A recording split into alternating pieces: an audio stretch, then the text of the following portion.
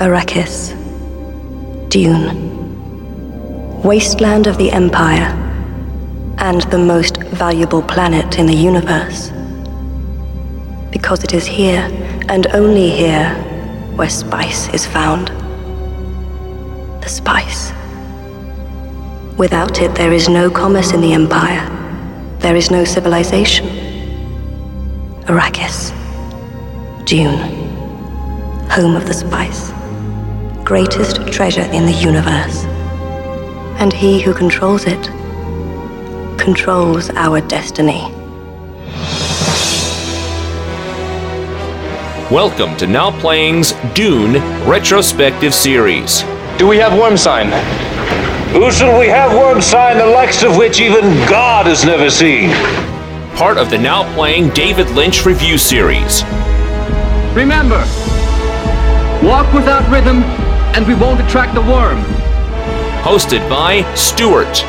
My greatest student and my greatest disappointment. Jacob. I can kill with a word. And his word shall carry death eternal. And Arnie. Men admire his courage. It will take more than courage to survive what's coming. Join us at NowPlayingPodcast.com each week for a new installment of this series. And keep coming back as we continue looking at all of David Lynch's films. Try looking into that place where you dare not look. You will find me there staring back at you. And join Stuart at booksandnachos.com for in-depth reviews of all of Frank Herbert's Dune novels. They know a storm is coming. Time to let them know I'm here. These podcasts contain detailed plot spoilers and mild language. It's not fear. Fear is the mind killer. Fear is a little death that brings total obliteration. I will face my fear. I'm permitted to pass over me and through me. Listener discretion is advised. May the hand of God be with you. May the hand of God be with us all, Duncan.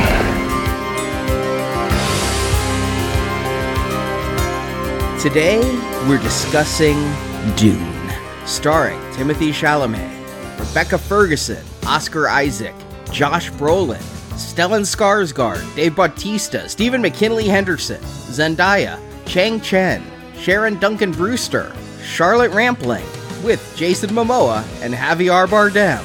Directed by Denis Villeneuve, or as we're probably going to call him this show, Denis Villeneuve. The podcaster has not yet awakened this time. The podcaster's still half asleep, Arnie.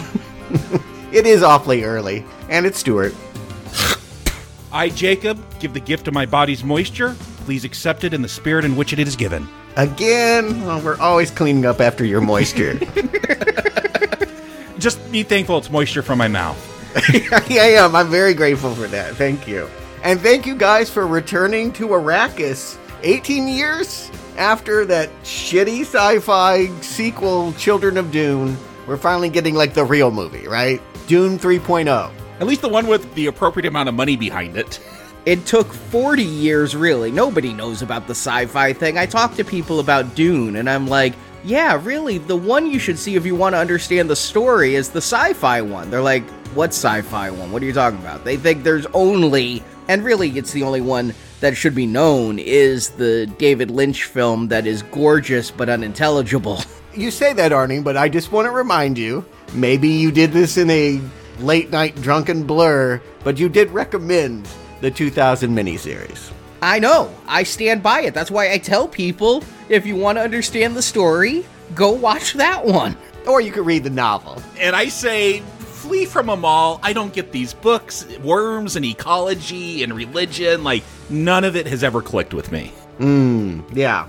So let's just reframe. In case you haven't listened to our other shows, they're all out there. We covered David Lynch, his version, part of a retrospective of all of his work. We've covered both Sci-Fi Channel miniseries. I'm the fan. I'm the one that likes the books. I'm the one that likes David Lynch's movie. A lot, actually. I think it's a lot of fun to watch. Maybe even because of its unintelligibility. The sci-fi ones you could skip, but they're not awful. Actually, that Children of Dune was pretty awful. Yeah, but I'm coming back to this one feeling like, yes, this is exciting. I really can't wait to see Dune done on a modern budget equivalent to a Marvel movie.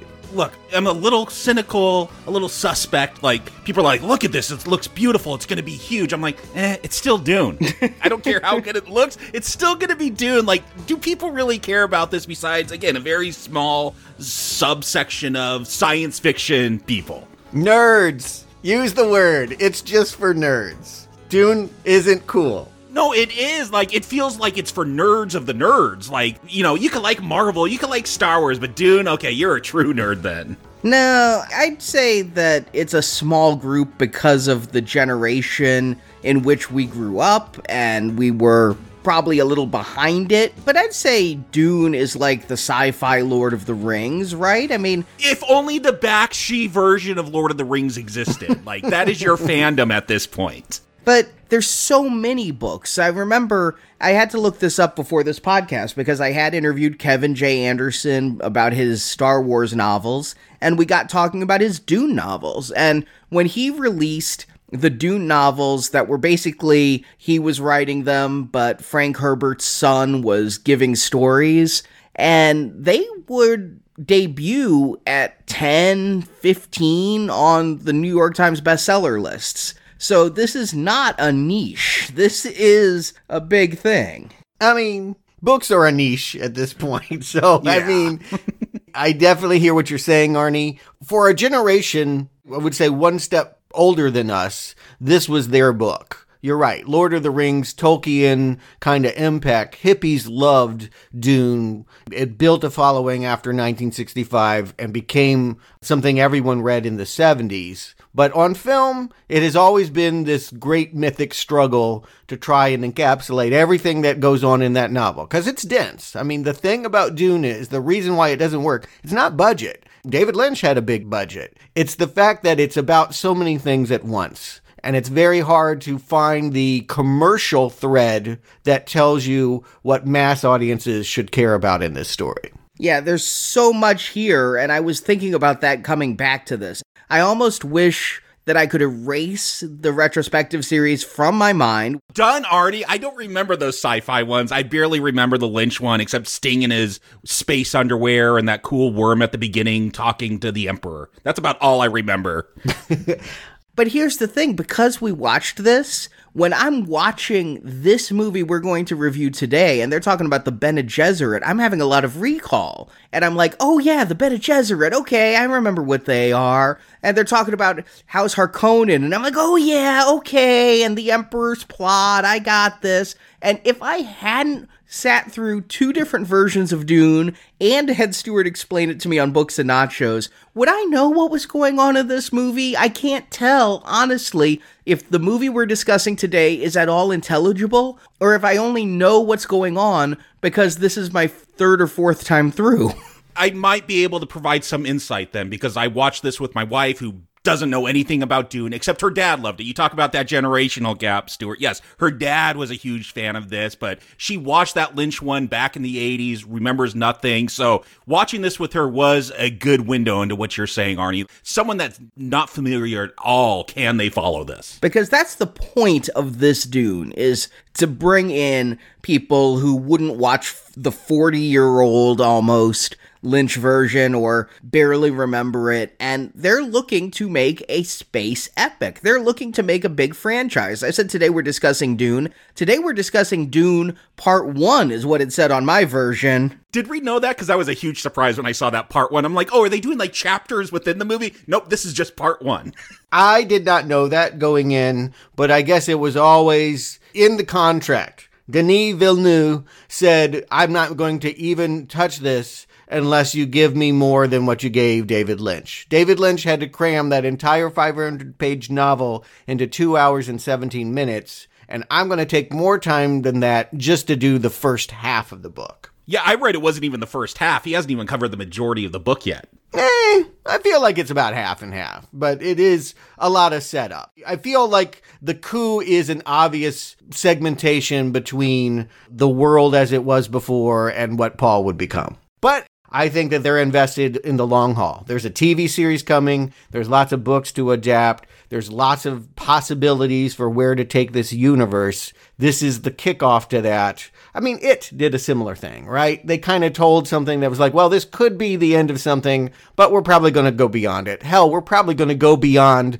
what Stephen King wrote and make Pennywise sequels as well. It Part 1 felt much more contained, though, than this one. I'll give it that. Fair enough. I think it's a safe bet based on my theatrical audience. I went to the IMAX Thursday night, and I was like sitting there. There was nobody in there. I was a little early. I was like, this is what I thought it would be. And then some motherfucker came over and like sat right next to me. Don't you hate that when like it feels like the theater's empty, but he like looked at his reserved seat and he sat right next to me? I'm like, I'm just going to get up in about 5 minutes. That's what I do. I always wait for the movie to start, and even if the seats are reserved, just move to another empty seat. But 5 minutes later, there wasn't an empty seat. This thing was jam-packed with people. It was full. People were there for this. Really? I looked at going theatrically, and I would have had no trouble finding a seat in a showing unless, again, like happened with Halloween, unless they were all buying their tickets at the box office and walking right in. I did end up, I have moved, I have a new home theater, and I felt like I could have a good enough experience with my own home Atmos sound, and so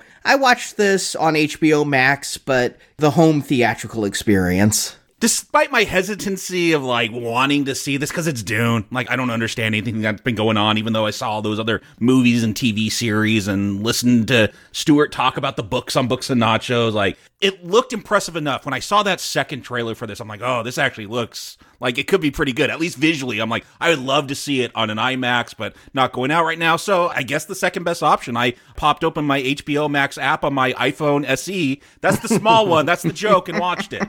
No, I watched this at home as well on my TV. I wanted it to be as big as possible. Like it looked visually impressive from that trailer. I did watch it a second time in that way with Mom, believe it or not. I was like, you're not going to like this, but she basically was in her recliner where the big TV is, and she wasn't moving. So she's like, if I don't like it, I'll just go to sleep. I'm like, okay, I'm going to test that. I'm going to be looking over at you when we get to hour 2 on this movie. But yeah, I saw it on my TV, and the interesting note that Mom pointed out, she's like, why am I not getting the full image? Even when you watch this thing in HD, there are letterbox. This thing is so big, it's shot IMAX sized, that you really, in order to get the whole scale of it, do need to go to a theater. But it wasn't filmed in IMAX. I mean, you don't need it's not taller in IMAX. It's just that they're in such a wide format that it's letterboxed even on TVs, which is not uncommon. A lot of movies are letterboxed on widescreen TVs. Yeah, well, maybe it's just the production values itself, but it felt like this movie will benefit. You will appreciate it more by seeing it in an extravagant big screen way. If you're watching it on your iPhone, you're doing it wrong. I'll agree. It's a beautiful movie, but I want to issue a Dune challenge to all of our listeners, and I'm going to ask it of Jacob and Stuart here. Okay. If you chose to watch Dune, but somebody was there with you, did they make it through the whole film without checking their phone? Because I bet nobody coming along for the ride and watching this on HBO Max won't pull out their phone sometime in the 2.5-hour runtime. Okay, I guess I'll have to do a sneak preview then, because here's the thing. I was watching this in my bedroom. I'm like, my family doesn't want to watch this boring movie about space worms. I don't even want to watch it.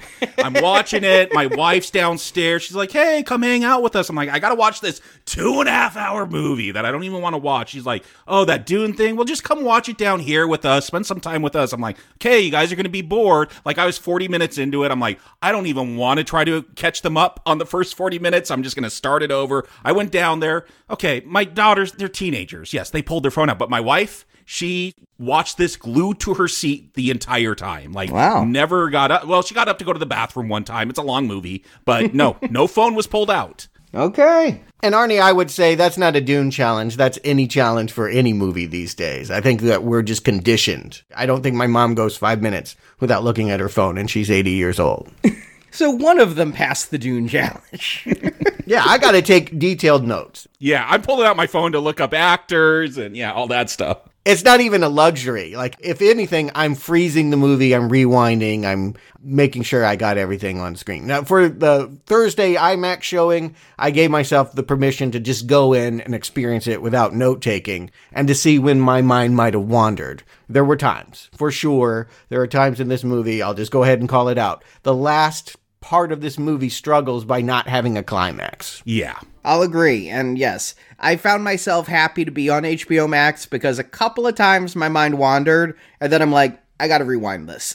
So my girls are like, oh, they have their biological dad. They're like, he was going to show us this when we go to his house tomorrow on HBO Max. I'm like, well, guess what? Watch it this time because you're not going to understand it. And then when you watch it the second time with them, you can still not understand it because it's Dune. There's a lot going on. It's a dense film. Like, just watch it. Just try to take in whatever you can. And this is all your preconception. I'm very interested as we go through to find out if you felt proved wrong after your arms crossed going in. I wouldn't say crossed. It was just like, this is never going to work for a mass audience. That is my opinion. No matter how good it is, it will never work for a mass audience. That was my opinion going in. Your exact words were, you don't want to watch this. I don't want to watch this. That is the definition of arms crossed. Well, I'm kind of playing it up because, again, what is the mass appeal for Dune? I don't see it. It hasn't made its case to me, and I'm a sci-fi nerd. So, yeah, there's that. But, again, that second trailer for this, really won me over. I'm like, if nothing else, this is going to be a visual masterpiece.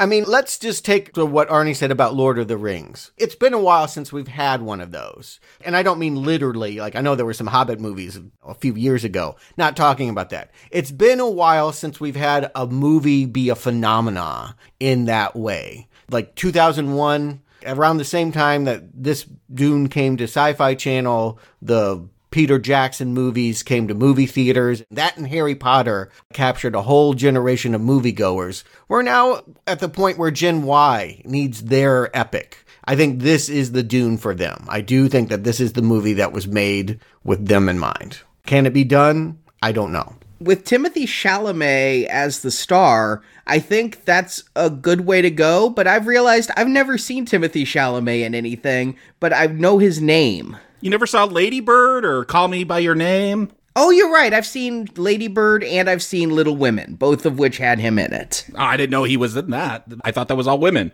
The interesting thing about Chalamet is he hasn't had to take the road that any other young actor would have to. He doesn't have a pop career. Disney, like Zendaya?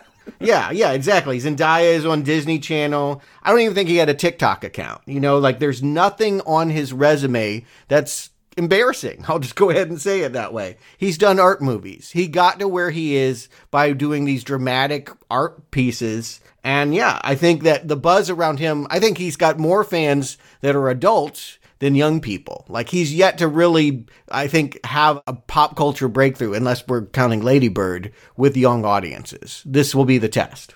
Oh, and he was in Interstellar. I mean, again, yeah, he was in a lot of stuff, but impact. Yeah. I'm talking about critics. He was Oscar nominated for Call Me By Your Name for good reason, too. He was actually exceptional. I am a big fan of him. I think that he has the acting talent. He has yet to have his breakthrough. So it will be an exciting moment to see paired. When you see someone that hasn't been known to audiences, but you believe has some real talent. I'm thinking about when Mark Ruffalo got the Hulk gig. I was like, I know he's going to kill it. That's how I'm feeling about Chalamet. Nobody knows what he's going to do, but when he gets into this part, Kyle MacLachlan, he's going to own it. That's my expectation. And this entire cast, I wanted to say, it's filled with people that have good acting reps. They didn't get the biggest names. They didn't go with the obvious commercial action blockbuster stars. They went with people that dramatically carry a lot of weight, have a lot of awards on their shelf, can really bring the fire to these parts and make them real. I'm sorry, but when I look at this cast, what I see is Poe Dameron / Apocalypse, Thanos, Stellan Skarsgård, Drax. Well, you do that a lot. I mean, I think it's fair to say that you always see the Marvel history in any actor that's on screen. That's your go-to. You're seeing Thanos. I'm seeing Josh Brolin and Javier Bardem. I'm like, No Country for Old Men. Yes, let's get these two going at each other again. Yeah, that's what I was thinking about. Oh, that's right. Brolin was in No Country, wasn't he? Yes. That's the movie I think of, not Thanos. Yes, agreed. I forgot that Oscar Isaac was in a Star Wars movie. I was like, I think he did one of those. Which one was it? Oh, all of them. He did all of them, yeah. I'm like, yeah, no register in those movies for me on him and that. Yeah, well, because he has nothing to do in those films. But in his art movie careers, I think he's made many exceptional. The one about, like, he became an oil salesman, that one was really good. A Most Violent Year, yeah. Yeah, really good actor. Yeah, Ex Machina, great dance scene, make him dance more in film. I liked him in that film. Yeah, I think that for the most part, yes, some of them have flirted with pop culture phenomenons before, but none of them are associated with Marvel and... Bautista. Bautista is associated with Marvel. I think of him as a wrestler still. I guess you could make the Drax claim. I mean, maybe that just shows you my less than enthusiasm for Guardians that other people have. So, all right. You're telling me when you look at this cast, it feels like the cast of a Marvel movie, of a Star Wars movie. To me, that's not how I experienced it. I expected to see a cut better. I expected to see more acting challenge and more out of this international cast. The surprise really for me is it will largely follow the beats of the David Lynch movie. They just slow it down. It will be a Paul-centric movie, which, read that novel, it doesn't have to be. But Arnie, why don't you read them the plot and we'll get into Dune 2021. You're right. It does cover a lot of the same as the David Lynch one. So I basically gave a rewrite to my David Lynch plot summary, but only the first third of it. Yeah, and you got to cross out Sting. No Sting character in this one. I never brought up Sting in the first half of the first one. I don't bring up Bautista in this one. The year is 10,191, and in the vast empire are two feuding houses. House Harkonnen, led by the floating, fat lech Baron Vladimir Harkonnen, played by Stellan Skarsgård, and House Atreides, led by the kind Duke Leto Atreides, played by Oscar Isaac. The Duke is also preparing to pass leadership to his reluctant son Paul, played by Timothée Chalamet. Paul has been having dreams and visions of a desert and a woman, played by Zendaya. Don't we all? Due to the Duke's rising power, the Baron has contrived a complicated plot to kill all of House Atreides that involves the Emperor giving rule of the desert planet Arrakis to House Atreides. Arrakis is a barren, hostile desert world, but it's also the only planet in the galaxy where you can mine spice, the most valuable substance in the galaxy, as it is required for navigators to successfully route interspace travel. House Atreides takes over the planet from House Harkonnen, but it's a trap. Traitors inside Atreides succeed in killing the Duke and destroying the house, giving House Harkonnen control of Arrakis again. But Paul and his mother Jessica, played by Rebecca Ferguson, escaped out into the hostile desert. The environment alone almost kills them until they encounter the Fremen, the indigenous people of Arrakis. Among them is the girl from Paul's dream, named Chani. The Fremen leader Stilgar, played by Javier Bardem, realizes Paul is gifted in the Fremen ways and was only going to allow him to join them, but when Jessica beats Stilgar in combat, both are allowed. However, Fremen member Jamis disagrees with this, leading to ritual combat between Jamis and Paul. The only way to end this combat is in death, so reluctantly, Paul kills Jamis. And then Paul and Jessica go off with the Fremen, as credits roll, and I'm left saying, that's it? Yeah, part one. It is not in the advertisements, part one. Nope.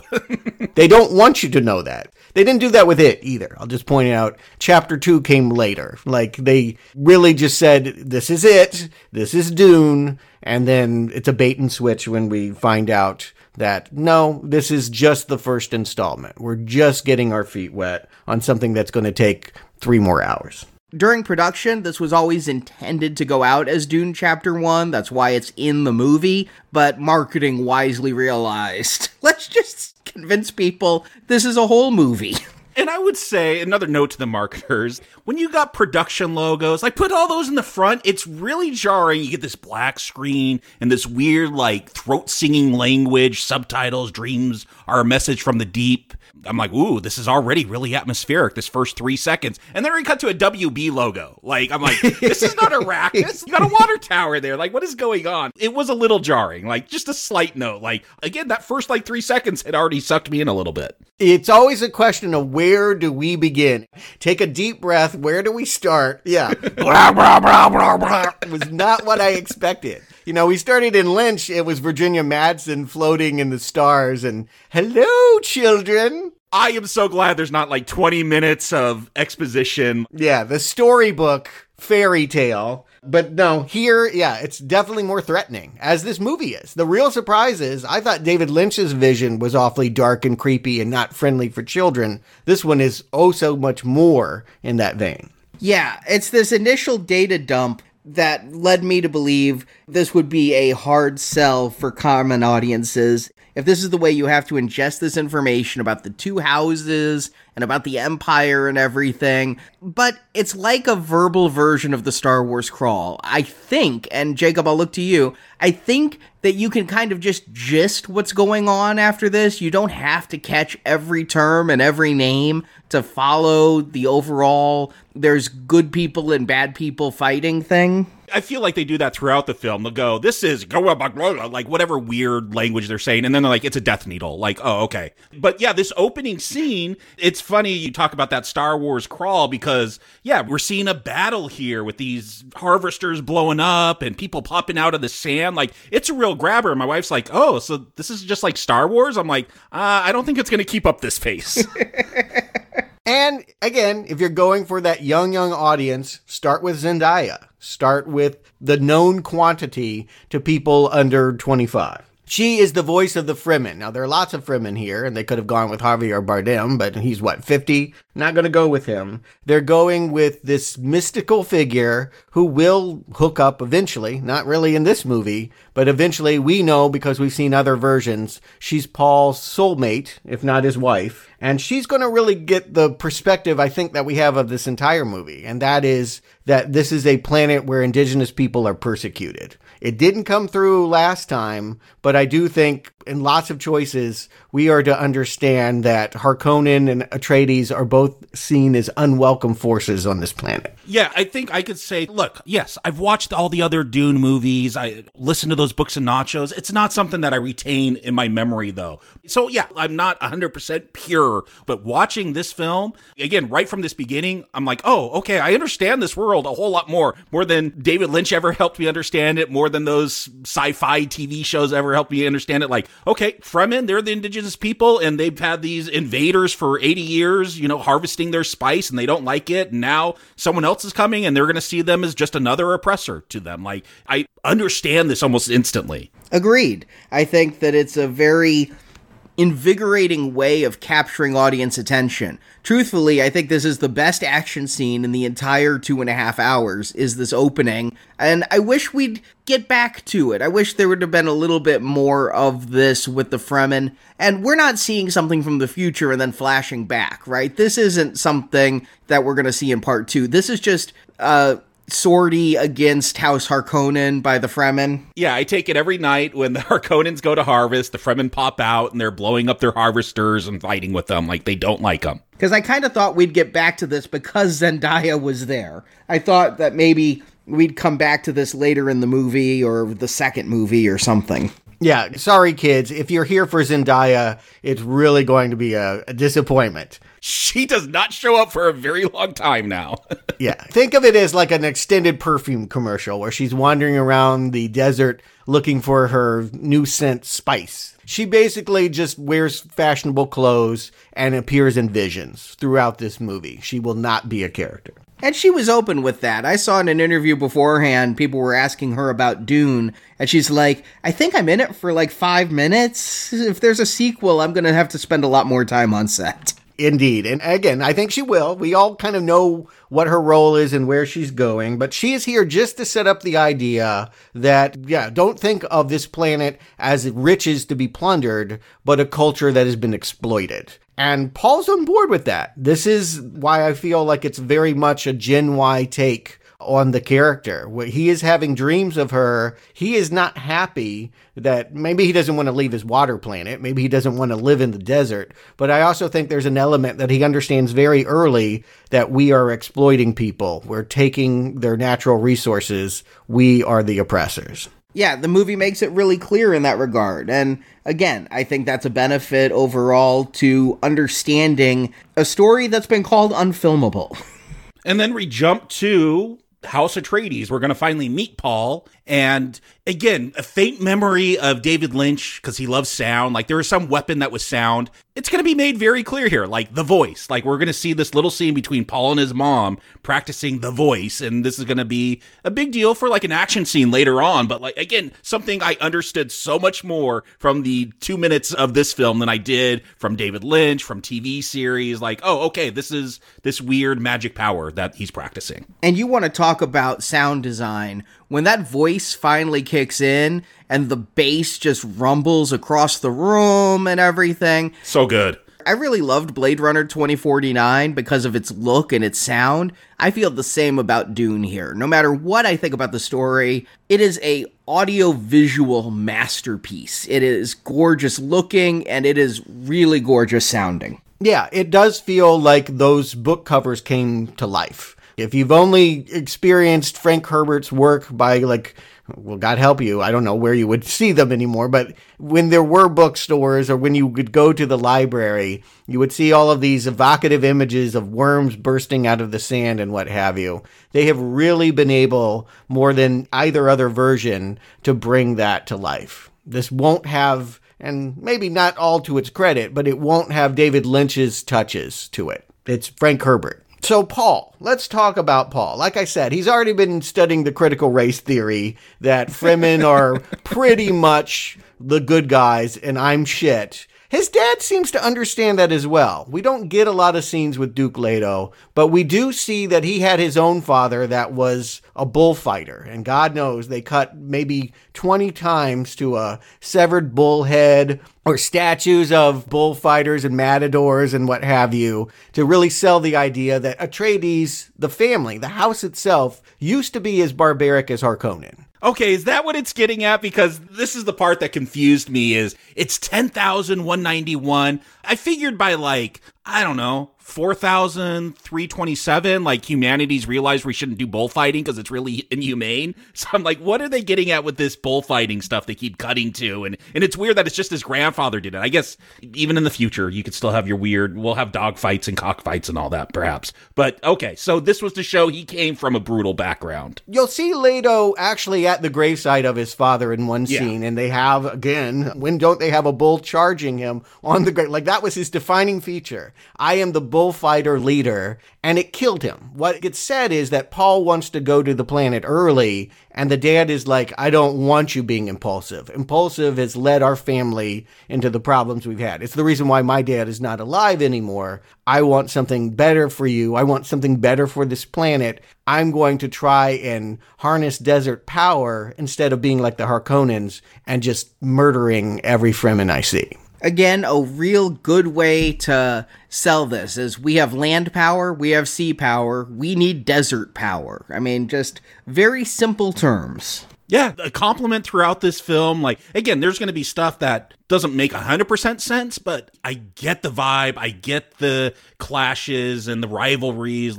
Everything is so much more clear in this version. I turned to Mom, who watches maybe 5 sci-fi movies in her lifetime. She's maybe seen the first Star Wars. I'm like, are you getting this? And she would repeat back more or less the gist of things. I don't think coherence is an issue in this movie. No. If anything, I think that they sometimes hit the same beats too often. I don't know how many times I needed to have Paul dream of Zendaya walking through a desert or to see this bullfighting stuff. But if you get nothing else, you understand that Paul is reluctant. You use that in the plot summary, Arnie. I think that's a problem. I like Timothée Chalamet. I think he's giving a good performance here. But to see a hero that doesn't want to answer the call for the whole movie, it's going to contribute to this movie's energy problems. He answers the call about 2/3 of the way through this movie, I think. You'll have to point me out what you're talking about, because he does not until the last seconds of this movie, in my opinion. When his dad dies, I think he answers the call. And if you're looking at the Campbellian hero's journey, refusal of the call is a big part of it. But he wants to, from the very beginning, like you already mentioned, go to the planet because he wants to save Aquaman. You want to talk about great actors? Well, you don't get much better than Jason Momoa, do you? God bless him for being in this movie. They needed more of Jason Momoa in this movie. Jason Momoa is not a great actor, but Jason Momoa does know that you need to have a little bit of fun if you're going to set off on a 2.5-hour movie. But I'll compliment him on this because, I'm like, oh, great, Aquaman. How many of those Aquaman bro moments are we going to get? My boy! He's changing from my man to my boy! Yeah, he's a fun character to watch, but I don't feel like he's that extreme like we've seen him before in those DC movies. Oh, I gotta disagree. I feel like he's almost in a different movie because everybody is speaking eloquently and emphasizing every syllable, and he's like, I'm gonna be doing this. And don't we love him for that? I mean, his name, again, is Duncan Idaho, which makes him stick out. Like, it's such a weird name, but he's a military guy, right? Like, I don't expect him to have that same sense of class as House Atreides of all these royals. There's a reason why they use him in the trailer, like slapping scrawny little Timothy Chalamet on the shoulder and saying, you put on some muscle. No, you didn't. You know, like that kind of energy this movie needs. I'm just going to put it out there. This movie will just get slower and slower the more that it moves. And that is because it's weighty. This director has pretensions. He's trying to do awe-inspiring all the time. Every scene is epic, epic, epic. There's no room in this movie for fun unless Jason Momoa is there. He is the only one who seems to enjoy his role. But isn't that kind of the point? Like, this is, I don't know, it's such a weird political situation. Like, this planet's been harvesting this most valuable resource in the universe, and I'm going to take it away, and we're going to give it to you because I really want to start a war between you guys. And, like, it does feel very Shakespearean, so I don't mind it feeling weighty. I mean, yes, you can lean into that. This director is definitely going to lean into the political intrigue of all this. What's going on in the shadows is literally the theme of this first movie. That although power is being decreed out in the open in this ceremony, we have this guy get off this ship with the Spacing Guild. So upset there wasn't a giant David Lynch alien. Like, I was just hoping that was going to show up at some point. I wanted an Eraserhead baby, but instead we get guys with suits and you can't see their face. I think the production design is insects. All the costumes are meant to evoke, all the ships and stuff are meant to evoke grasshoppers and locusts and ants and... Yeah, dragonflies, yeah. Yeah, they all look like a big insect war on an anthill. It's kind of like the general theme. But my point is, we have this big ceremony where it's openly declared, Harkonnen is out, you are in... But of course, that's not really the aim here. An unseen emperor, and we don't see him in this movie. They are saving him for part 2. Jose Ferrer was the actor who played him, and he was in one of the first scenes of the Lynch movie. But here, they're going to keep him in shadows as well. It's always going to be in suspicion what he might be trying to do by handing over Arrakis to a new house. One thing I didn't get is we're going to see Harkonnen, and Stellan Skarsgård's going to explain to us why Harkonnen is out and why Atreides is in. And he says, the Emperor is a jealous man. What is the Emperor jealous of Atreides for? I could see jealous of Harkonnen because they specifically say richer than the Emperor, but what does Atreides do? Well, it's called out Atreides is just as powerful. The Harkonnens and Atreides are the most powerful, so that's why the Emperor wants to take them both down. I also think that there's some concern about the rumors that Leto might be the one in charge, but Paul, there's this belief, and you can hear it whispered throughout the universe, he's this Messiah. He has the potential to unseat things, and everyone is a little bit worried about that. So I think what the Emperor might be hoping is that these two houses destroy each other, and thus he can remain in his seat. We won't really know that until we see that actor, we see those moves. That will be coming in the second movie. But Paul doesn't really look like a Messiah right now. Again, he looks malnourished. And we get a fight scene early on because Jason Momoa is going to the planet early. He has to get an old dude out of retirement to train with. Gurney Halleck, Josh Brolin. My way of understanding this movie is analogs. And I'm like, oh, it's the new Patrick Stewart. It's going to be Josh Brolin. Yeah, and again, those are characters. I don't remember their names. I don't remember their roles besides Sting in his space underwear. So I'm like, yeah, I remember a fight scene with some really weird visual effects, boxy, like Minecraft-style blocks around them. But yeah, what this person's name, what their role was, none of that stuff was retained in my memory. Yeah, I agree. Because we have more time, let's just put it out there. We just have more time to spend on this. We're going to get more time here in the first hour. Basically, Lynch's movie, the first hour is going to turn into 2.5 hours. That just means we got room to breathe and room to meet these characters. Patrick Stewart was never anything more than an extra. And here, I definitely get Brolin's fire. I definitely see, he's scarred up in the face and he's just fuming that the Harkonnens are brutal. And the way he comes at Paul, you can see that this is, well, I'll call him a bigot, but he understands the danger of Harkonnens. He is trying to toughen up this kid for something that he is not taking serious enough. We are going into a trap. This thing that we're being handed off, we're being handed a lemon. The equipment don't work right anymore. There's assassins in the walls. Harkonnens have not left quietly. I like the new shield effects, too. I mean, I really liked what Lynch did with the shields, even though it didn't look real, it looked stylish. And I wondered, the gauntlet is laid down here. How can you match the visuals of the original Dune? And I think everything they did was done to differentiate. That's why no Space Baby, but it was also done as well, if not better. To be clear, Space Baby was Lynch. That wasn't in the book. The things that aren't here are because David Lynch is not at the helm. But I'm just saying that this movie is as visually impressive and as stylish as what Lynch did. Yeah. Of course, it has $100 million more in money as well. But yes, it clearly, again, the way I would differentiate it is we were in a David Lynch world last time, and now we were in Frank Herbert's book cover.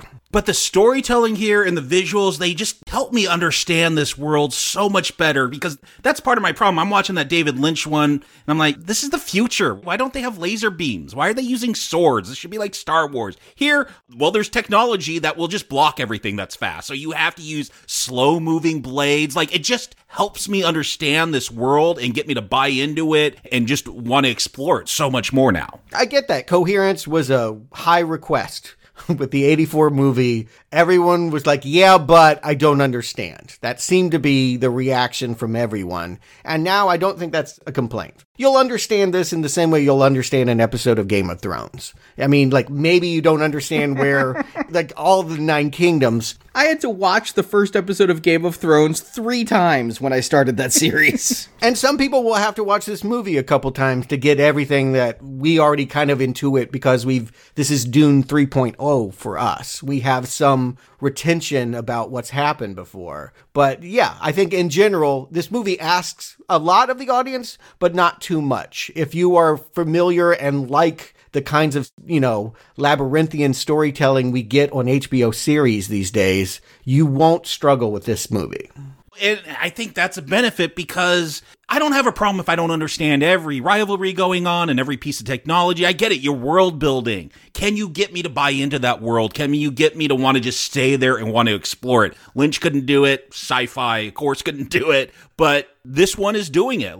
Do I understand everything 100%? No, but, okay, I get why they're using blades, and I get why this and that is going on. I just feel like this is a more welcoming version of Dune for me, where I'm now being absorbed into it. Coherence, I get it. That box is checked. They got this in spades. I'm going to ask another thing that I think is a premium that Lynch had. Fun. When we had some of these earlier scenes, maybe you didn't know what was going on, but there was a sense of adventure, I feel like, to them. What's it going to be like when this kid gets there? Here, it's almost like this kid doesn't want to go, and everything is telling him when he goes, he's going to die. We get the box scene again, and it's way more ominous than the way that it played originally. Yeah, it becomes a horror film. And this is where I realized my wife was getting into this, because, we see Paul go into this room with the Reverend Mother, and it's just already creepy, and she uses the voice, and it just does this weird camera turn where all of a sudden he's kneeling before her. It's scary. And my wife's like, oh, wow.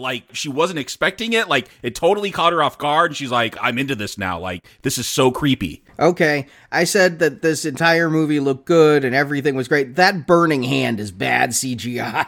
That is not good. Okay, but to my larger point, are you missing fun? Now, I know you didn't like the David Lynch movie, but the question, whether you did or not, my reference is, I feel like I laughed a lot during the 84 movie. Sometimes at the movie, sometimes with the movie. Are you liking the fact that, as Jacob has said, it's all ominous and creepy all the time? I will say I'm missing some of that fun. Like, I remember, wasn't there someone with, like, milking cats? Yes. In that Lynch one. Like, I kept waiting for the Eraserhead baby. Like, at one point, we'll see, like, some weird spider alien on the Huracan planet. I'm like, oh, yes. Like, I love that one. Yeah. Yeah, I did want more of that. I wanted just more weirdness. And I do feel, like you called out, everyone's wearing helmets and it's very sterile. Like, I did want that Lynch strangeness in this as well. It is something I missed. I wanted personality. I feel, and I love horror movies. So if you want to give me a horrific Dune, cool. I really think that this scene's great. I feel like many scenes are great. But the cumulative effect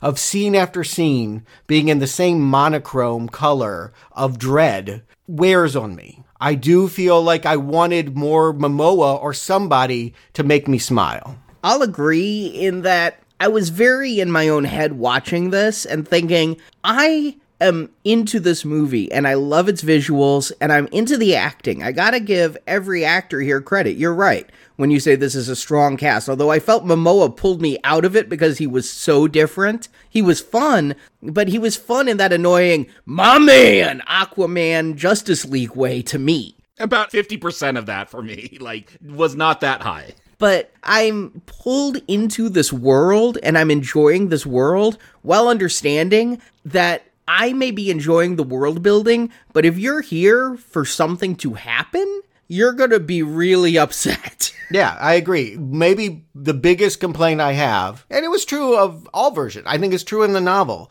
is if you're going to focus on Paul and say Paul is our hero and Paul is the thing to focus on, you're going to be waiting around a lot. Because Paul is not an active character. Paul is something that lots of stuff happens to, but he doesn't do anything. Yeah, I know one of the comments one of my daughters made was like, oh, we're getting more new characters, a lot of characters, but to something that's come up a lot, like TV, like this does feel, yeah, maybe it's so big it should be a TV series because a lot of characters, just a lot of stuff going on, but that's not necessarily a hit on this. Like my daughters, they love like Netflix streaming series, like Squid Game, all those Flanagan ones, like that's the stuff they love and they love getting into the characters. So maybe if this is the Gen Y Dune, like they're doing it right. They like it. Yes. They like this movie, or at least this beginning. They like that there's just characters to learn about and explore all their different stories. That's what they're into. I hadn't thought of the Game of Thrones analog until you said it, Stuart, but now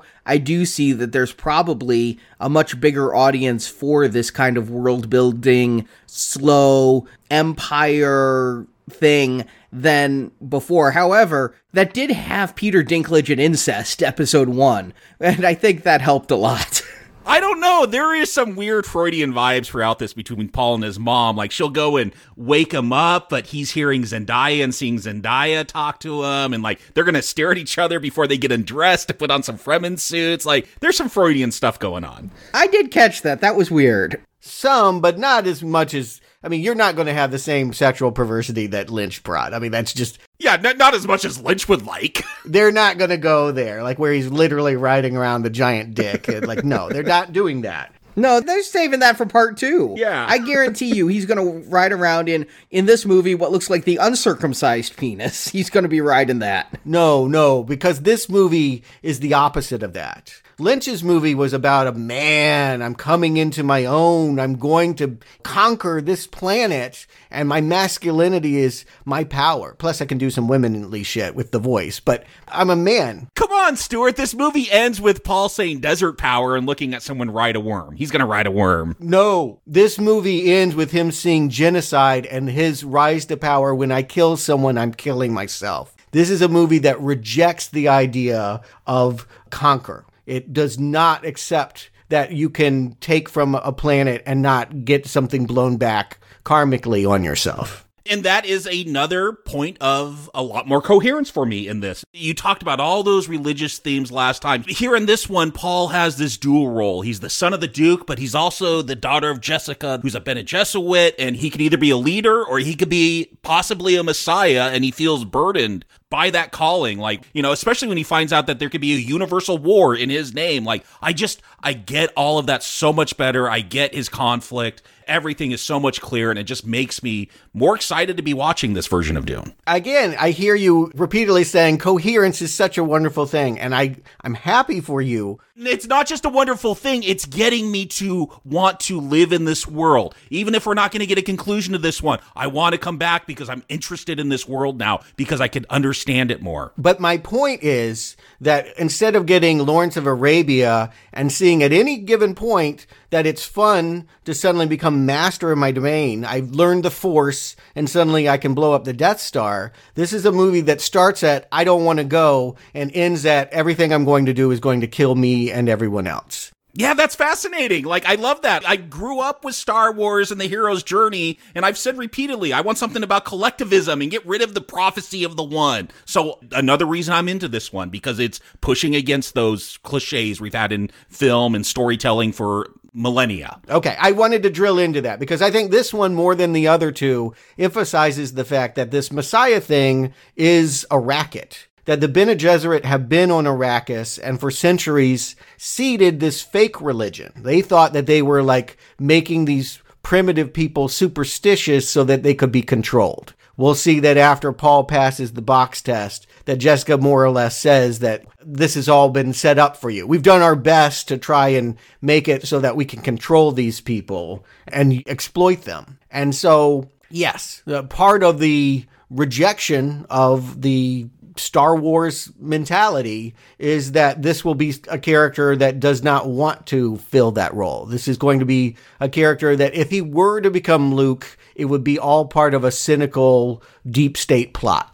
And if you're coming here wanting Star Wars, you're going to leave extraordinarily disappointed. I suggest you get some popcorn on the way in, because this is not a popcorn film. So it's not going to serve you in that way. And that's why I'm of two minds about this. It's very, very interesting, but is it engaging? I'm still deciding. Yeah, I think that is the struggle. And again, I want to side with that. Jacob, some of your passion I feel as well. Some of this is really exciting. And then some of it is, I feel like, the struggle to stay with the film. Here's what I wish. I know that if this were a TV series, I could focus on the characters I find more interesting in the beginning here. I could follow Leto. Like, I feel like he's the more interesting character. He's the one that's got to lead, knowing that he's got to work with broken equipment and convince a whole army of desert people that may want to stab him. And you would just want to spend more time with the dad. You really would want to understand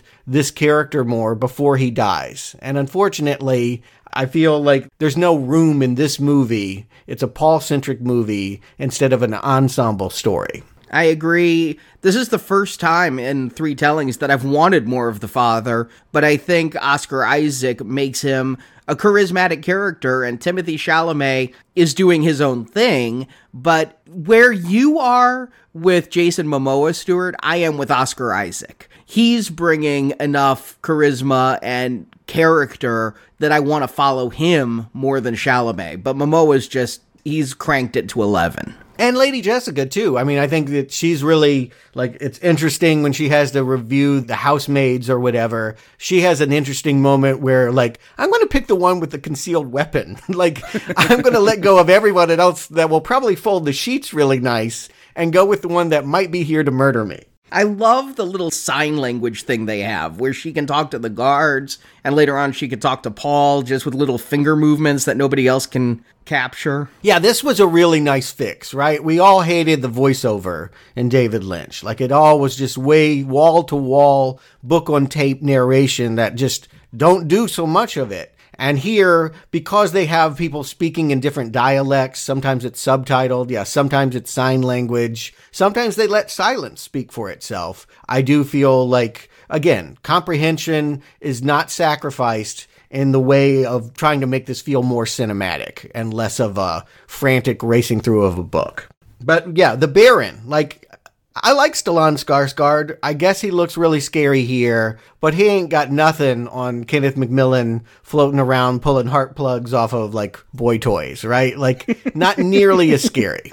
Well, I didn't recognize him. I'm like, I thought that fat suit was real. And at first I thought, wait, I swear to God, Marlon Brando's dead, right? It looked like they de-aged Marlon Brando from Apocalypse Now. There's a lot of Apocalypse Now in this movie all over the place. The choppers and... I mean, emerging from the water, like Skarsgård's going to do that. Yeah, he's Colonel Kurtz for sure. But yeah, no, I recognized his voice. I'm like, oh, okay, that's Skarsgård. I know he's in this film somewhere. But yeah, when we first see him, it's like behind frosted glass or something. And he looks like a giant. He looks like he's 9 feet tall, even though he's sitting there, but he's just massive. Yeah, it's its own image, and it could work. I think maybe the problem is he doesn't have a lot to do. And maybe he didn't have a lot to do in the Lynch one, but they gave him business by having him being this sexual predator and what have you, and all of that bathing in black blood and all of that. He was scarier to me as a child than Darth Vader. And this one, how were your girls with him? Oh, I mean, they like that there's a real horror vibe to this, as they would put it. Like, it's just a sense of dread throughout. And again, they've been watching all that Mike Flanagan stuff on Netflix, Bly Manor, Hill House, Midnight Mass. So they're into that. You know, it's October as we're recording this. They're into the spookiness. So, you know, I did show them a clip of that scene where he's going after that young servant in the Lynch one. And it was too campy for them. They're like, this is like dumb. They liked it was a darker, serious take. All right, so that's the thing to underline. Yes, Lynch, for all of his perversity, was campy. And that made it, to me, I'll translate it into, that made it kind of fun. Yeah. Whereas this movie is just so ominous and brooding all the time, there's never any fun. I will never use that word. It's compelling, but it's its own thing. Let me ask you, Stuart, because you keep bringing up that, but I keep bringing up comprehension. You keep bringing up this point. You're missing the fun of Lynch. And why is that a problem that this is its own thing? Like, to me, this feels like almost 2001. Like, it is about just otherworldliness. And like 2001, yeah, Kubrick might have like a joke here or there, but I never think of fun in those kind of films. Like, it's just a different sense. Allow me to continue this Freaky Friday. Stuart, why does every movie have to be fun? As if I'm the one that always argues for that. Yeah. No, but I think that it's a component that you would want to have when, again, watch Lawrence of Arabia, a drama, a tragedy, a failed coup, lots of things that would tell you in the end it was a glum piece. You wouldn't call that movie fun on its face, but in those early scenes, the Quicksilver performance of O'Toole, there's a spark there, there's a fire. You want energy. That's what I would say. You don't have to have fun. You want to feel like things are exciting and things are happening. And because all of this is set up, and because the characters that are doing things aren't being featured fully as main characters, we're stuck with this kid that's always dreaming of Zendaya. It just becomes weighty. It feels pretentious as opposed to feeling like... But you're always defending pretension and waiting. I don't know what the difference is here now. What are you hearing me say? I like this movie. If you're not hearing me say this... I hear you saying that you like it, but you just wish it was more fun. It was more Lynch. It was less serious and pretentious, which you sometimes argue for in a film. I find this movie hard to watch. Okay, I never have that issue. After a while, I find my mind wandering and I find myself wanting to do other things. I will not have that issue until the last half hour, maybe. I'll agree with Stuart. I had that problem. I intentionally, because I was watching this at home, I probably scared Marjorie into not bothering me. I said, I want a theatrical experience for this. I want no interruptions. I don't want to hear a dog bark. I don't want a text. I want nothing. And I went into this, and about halfway through, I'm like, you know, if somebody interrupted me, that might be a nice diversion. Wow, I'm just having a different experience then. Because like I said at the beginning, I started watching this on my own in the upstairs bedroom because my family doesn't want to watch this boring film. And then they're like, no, come down and join us. I'm like, I'm just going to start it over. I told them because they just need to see the whole thing to understand it. Secretly, I was getting really frustrated during the first 40 minutes when I'm taking notes and then I miss it. I'm like, dang it, I just want to be able to absorb this film and enjoy the visuals. So like, I'm just going to start it over. And at least for the first 40 minutes, I could just bathe in the visuals again because that's what I realized I wanted to do as I watched this. Yeah, I agree. But when they try to make it more exciting, like when they have the action scene of the spice harvester and the lifter doesn't work and they have to try to get all the people off, I don't feel like that works very well. I feel like it's not exciting action. Well, I got to ask you, Stuart, because it's something I noticed, Arnie, when we got out to the desert, and maybe it looks different on the big screen. I'm watching it on my television. For as much money as this has, there are certain shots during, some of these more action scenes where the CGI, however they composite it together, it doesn't look great, which shocked me. It's not a whole lot, but there are certain scenes, and I noticed it when these things are flying around or when they're going through desert landscapes, just every once in a while, it looked kind of cheap. Oh, wow.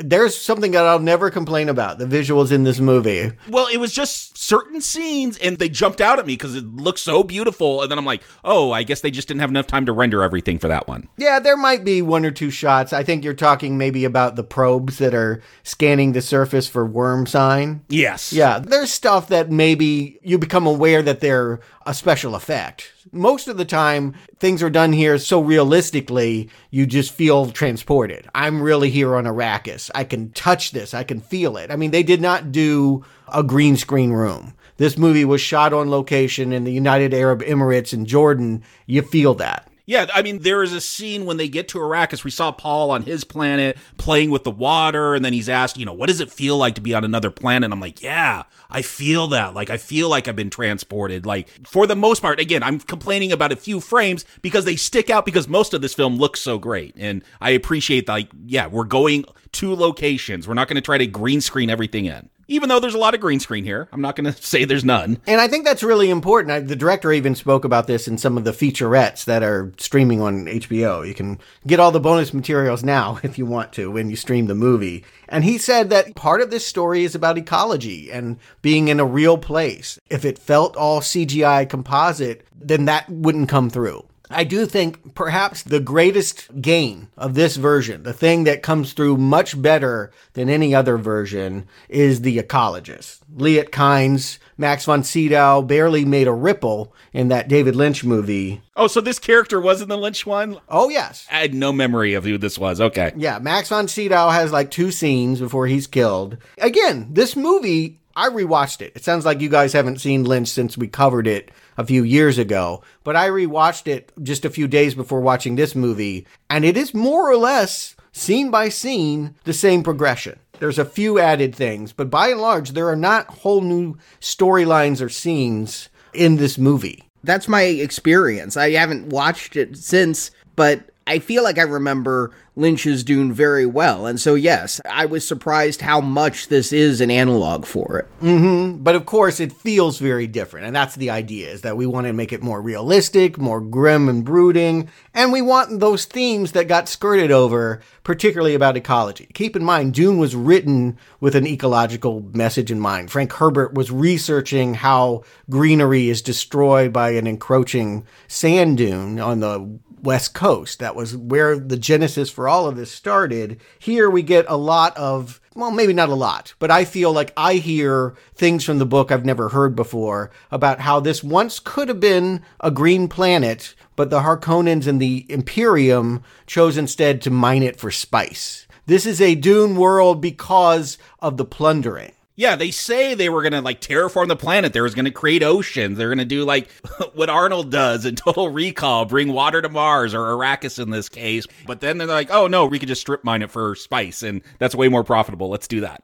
Again, I get everything so much better in this version. Yeah, I definitely think that it comes through cleaner, and I think it's helpful in casting. It was a very white cast in the Lynch movie. Here, they've casted in terms of racial identity. I do feel like when Atreides gets off the ship, they're playing bagpipes. This is Europe. This is England, right? This is the colonizers. Yes. And then all of the desert people are brown and black-skinned. And I do think we are to think of the Middle East and, Lawrence of Arabia again. I feel like that comes through really. It's better to have the woman that's playing Liet Kynes than Max von Sydow. She definitely feels she's more Fremen, and there's a lot of mystery built around whether she's working for the Emperor or working for the Fremen when they go out there in that scene and see the spice miner get attacked by the worm. And you say it's not much of an action scene. I agree, because it's more about Paul going on an acid trip. It's about him ingesting that spice and kind of just tripping out there in this moment of danger. That is, like, look, that's my review for this whole film. It's much more interested in tripping you out on visions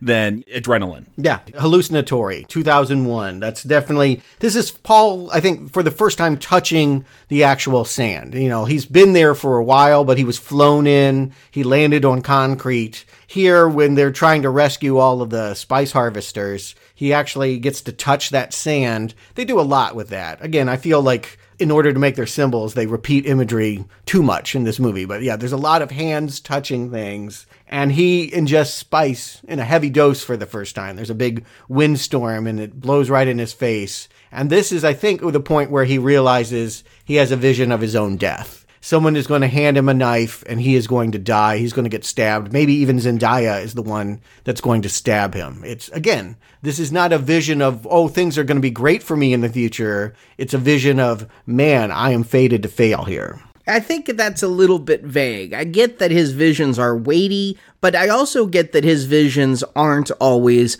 100%. He tells Jason Momoa, if I come with you, I can stop you from dying. Although I don't see how that happens, because by the time Jason Momoa dies, he's already on that planet. But I feel like that tells me that his visions aren't immutable, that the future could be changed. I don't know. That vision of Jason Momoa's character, Duncan Idaho, comes true. He's going to join with the Fremen and die with the Fremen. Like, he was right. I think he was hoping he could stop that. Maybe he doesn't understand the timeline, but I feel like these visions are pretty clear. Like, literally, you're going to die so the Messiah could rise. I think every vision is true, but he doesn't understand the context. Yeah. He thinks he's going to die when he picks up that knife at the end. And in fact, they're going to put a lot of lip service. Literally, there's going to be whispering to tell you there's a part of him that's dying, that the old him is dying or whatever, but like he's just becoming the Kwisatz Haderach.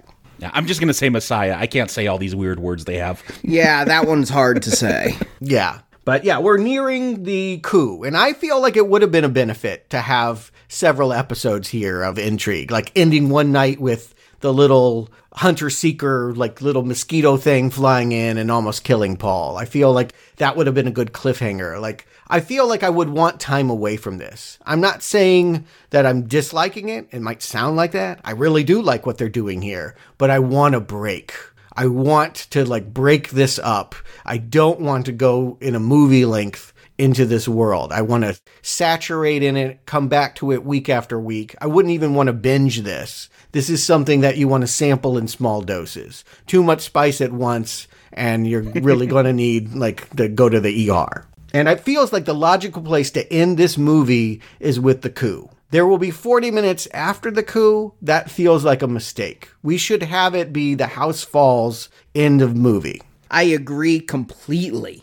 I think that this feels like the closest thing this movie has to a climax, and it's not all that climactic. Yeah, I thought this is what they were going to build up to, was this big battle and then maybe end it, because it's been going a while. But I love the build up here. They go to this Imperial Army planet, and like it's just throat singing, and like just give me an hour episode of that. There's one episode of television I want for this Dune series. It's just throat singing military guys. Yeah, Seleucus Secundus was not well visualized in any previous version, and yeah, I do. I want more time here. This was in another version? Yes, it was in the Sci-Fi Channel movies. They actually dragged the worm here and breed it. And maybe they'll do that. I don't know. But in case it's too nerdy for you to follow, I'll just put it out here and saying this is the Emperor's dirty secret place. This is his Guantanamo Bay, where he does all the secret stuff and has an army that is loyal to him, a kill squad that will go and do shadow work, dirty stuff. And we've seen that his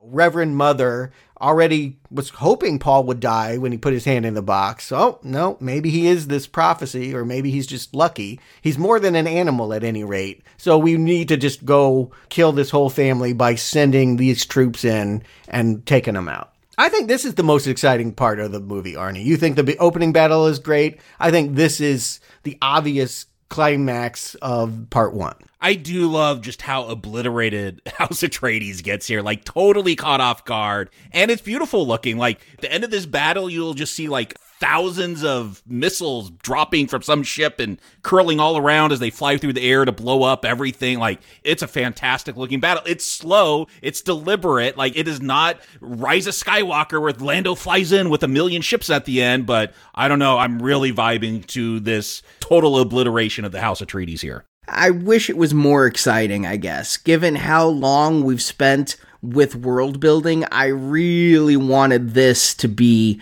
a huge, exciting, if it has aspirations to Star Wars with that opening crawl or opening monologue, I wanted this to be more. And it's okay. You know what, though? I mean, it fits this movie. It would be very strange, I suppose, to go through the movie we've gone through and suddenly have Lando Calrissian show up with a whole bunch of other people, but... I don't think so, Arnie. I think you're right to say I want adrenaline. It's plenty exciting. It's very exciting to watch a city be obliterated on this level of spectacle. Wow, great, amazing visuals. But I'm not exactly rooting for anyone. If I'm rooting for anyone, again, Jason Momoa. He has a good fight scene in the hallway. And Gurney, he goes running into battle, facing this horde as they come landing down, as all his ships are exploding. These are exciting, but we haven't had a lot of time with those characters. Again, it's so Paul-centric that these almost feel like afterthoughts happening in the background when they should be big moments.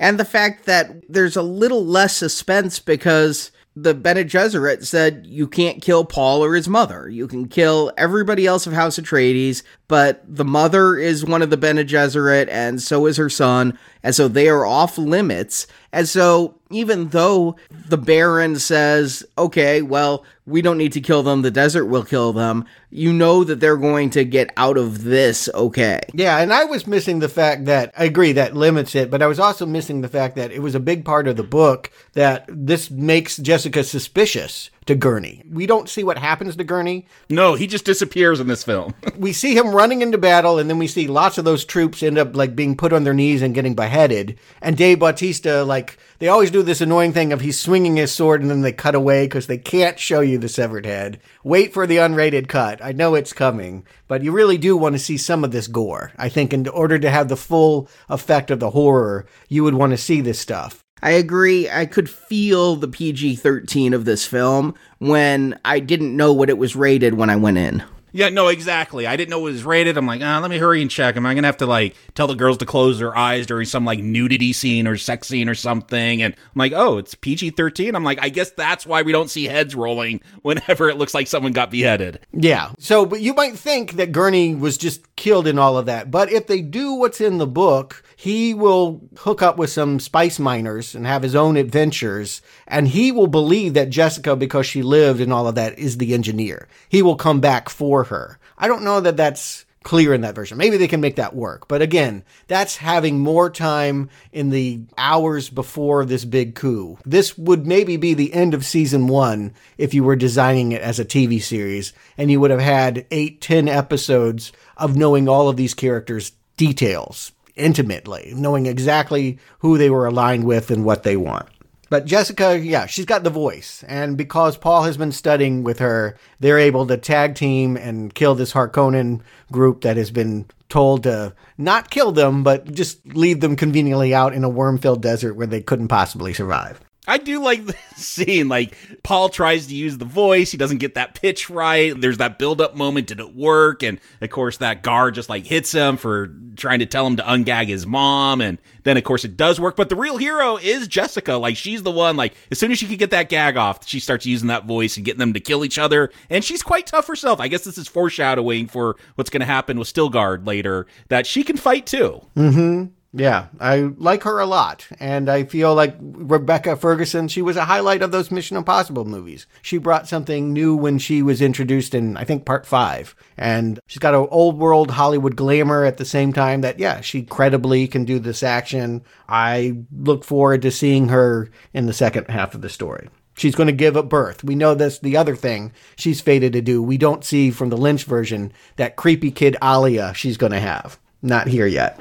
Yeah, they set up that Paul was actually supposed to be a girl, and she manipulated that pregnancy. And so, yes, now I'm anticipating, oh, she's going to have a girl. I remember, wasn't that like, there was something with a brother and sister in those sci-fi TV films, I think. But yes, this made it much more clear, like, oh, okay, that's something to explore in the second one. Like, maybe that is the true Messiah, and it's not Paul because it was supposed to be female. We had one scene with Jessica and Leto in which he basically, it sounds like it was his request. The reason why he married a witch. It's not typically what dukes do. They didn't get married. Well, yes, fair enough. But the reason why he hooked up with her is that she could promise him a son. That was the deal that they struck. And there is no romance in this world. Everything is about alliances and power grabs and calculation. But the idea is that he does have some feeling for her, but mostly it was about the son. He asked her to protect Paul and to use the Bene Gesserit protection to keep him safe. He kind of seems to know that he's a goner. And again, it would be nice to have more scenes with him before he's shot with the dart and has to get the gas tooth. But I like all his scenes. Yeah, he does drop a line that, oh, I wish I would have married you. That tells me, like, there was something at the end. Like, he did love her. Yeah, he does get that tooth. I'm surprised how ineffective that is. It kills a bunch of guards, and it sends Lord Baron, like, to the rafters. He's, like, floating way up there, I guess, to get away from the gas. Yeah, I think that it's actually much more effective. In the Lynch version, it was more just like he didn't aim his mouth right, and he ended up killing the Harkonnen Mentat. Yeah, this is filling up that whole room, killing everyone. Yeah, and that Mentat in this version is played by, boy, he's having a moment. David Dastmalchian is really having a moment here at Now Playing. Is this Polka Dot Man? Yes, Polka Dot Man. We've seen him remove his jaw. Like, he's done all kinds of freaky things here. He is it gets underserved even in this version, but every house has a Mentat. You use spice to do calculations in math. Because they don't trust computers anymore, they have humans do all of that addition and subtraction by taking a whole bunch of spice. We've seen that the Baron had his underling. He's the one that's killed by the gas. Baron, because he can float, I guess. And he has shields, too. You'll notice he activates the shield before he approaches Leto. Yeah, but the gas is slow moving. Where you see it turn red, that tells you it's getting through those shields. Yeah. And Baron, I think, is impacted. He's very sick. He will take a long time to recover in a... oil bath?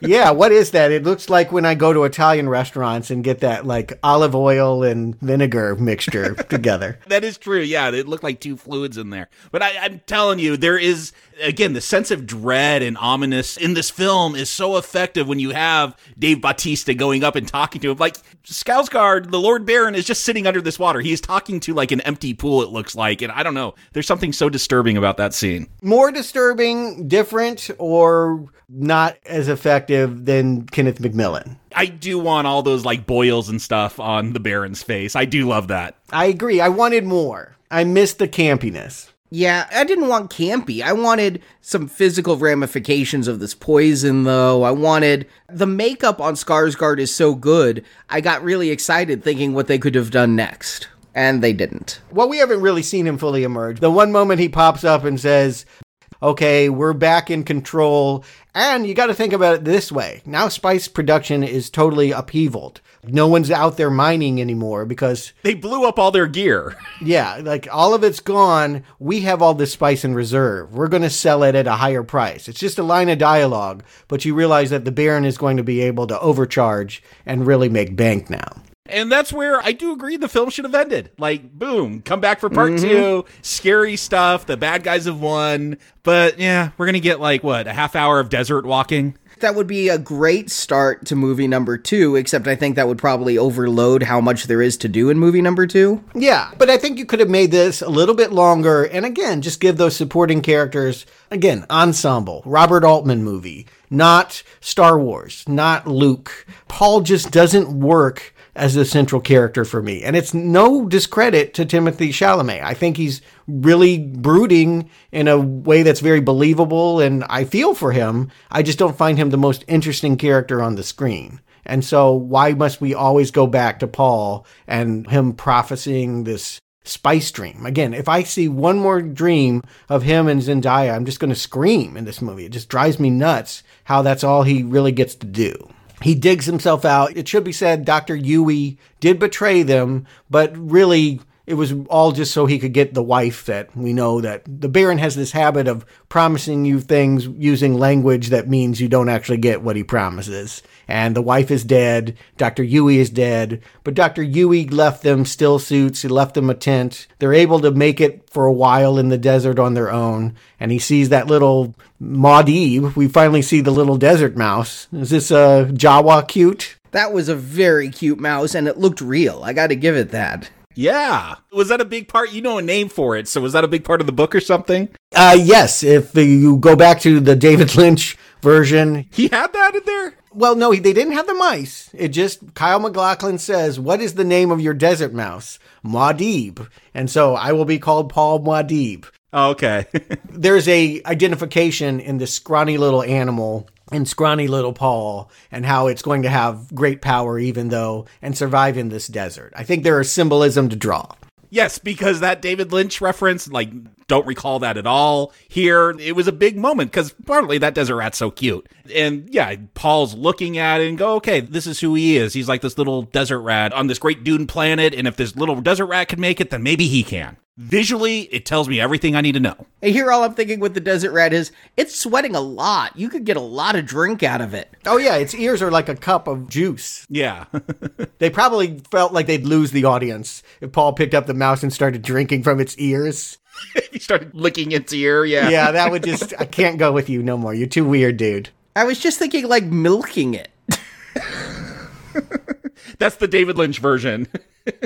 Yeah, well, again, what you might do in the desert doesn't play to an audience that has plenty of popcorn and soda at their ready, and just, it would be too gross. But yes, Paul is becoming something else. This is the moment where he needs to step up and be an active character. This is where I feel like I want to see him say, okay, this is where I'm going. But instead, this is where I feel he does. No, it's Jason Momoa and the ecologist blowing in and saying, we're going to go over to this water station and have another action scene that doesn't really involve you. Yeah, I do feel like this action scene, even though I guess it's the death of Duncan Idaho, so maybe we need it, but we could have cut all this. Again, just get to that tribe. If that's your goal in this film, to get to that tribe at the end and have Paul accepted, let's get there. It's not a big action scene, and the action isn't so great like it needed to stay. You could have cut it. Well, here's the thing. Duncan Idaho, what I hear they're doing is they're not only adapting all of this book, but they're adapting Dune Messiah, which is the second Dune novel, but would be the third chapter in a trilogy. And Dune Messiah, we know that story if you remember the Sci-Fi Channel. Which I don't. Mm-hmm, I do. Duncan comes back. I'll just leave it at that. If you know that story, you know that this is not the end for Jason Momoa. He will have a second act. But it looks like he's gone down, like Paul prophesied. And it does mean that, again, Paul is starting to really look like this Messiah because he's getting so much right. Even the ecologist is feeling like, yeah, you know how to put on the still suit without any instruction, and you just, again, maybe it's a problem being too perfect, a Mary Sue, if you will, but it's like everything's going so well for you. I thought that actually when I was watching this, as he felt very Mary Sue-ish. There was nothing he can't do right. The only reason he couldn't beat everybody in a fight is Jason Momoa locked a door. Yeah, again, and I would say that if he were an active character, you would see more of this struggle, and you would see him making choices, and instead it's people telling him, go run to the helicopter or whatever, and just, I don't know. I don't feel like it's a movie that features Paul very well as an active character,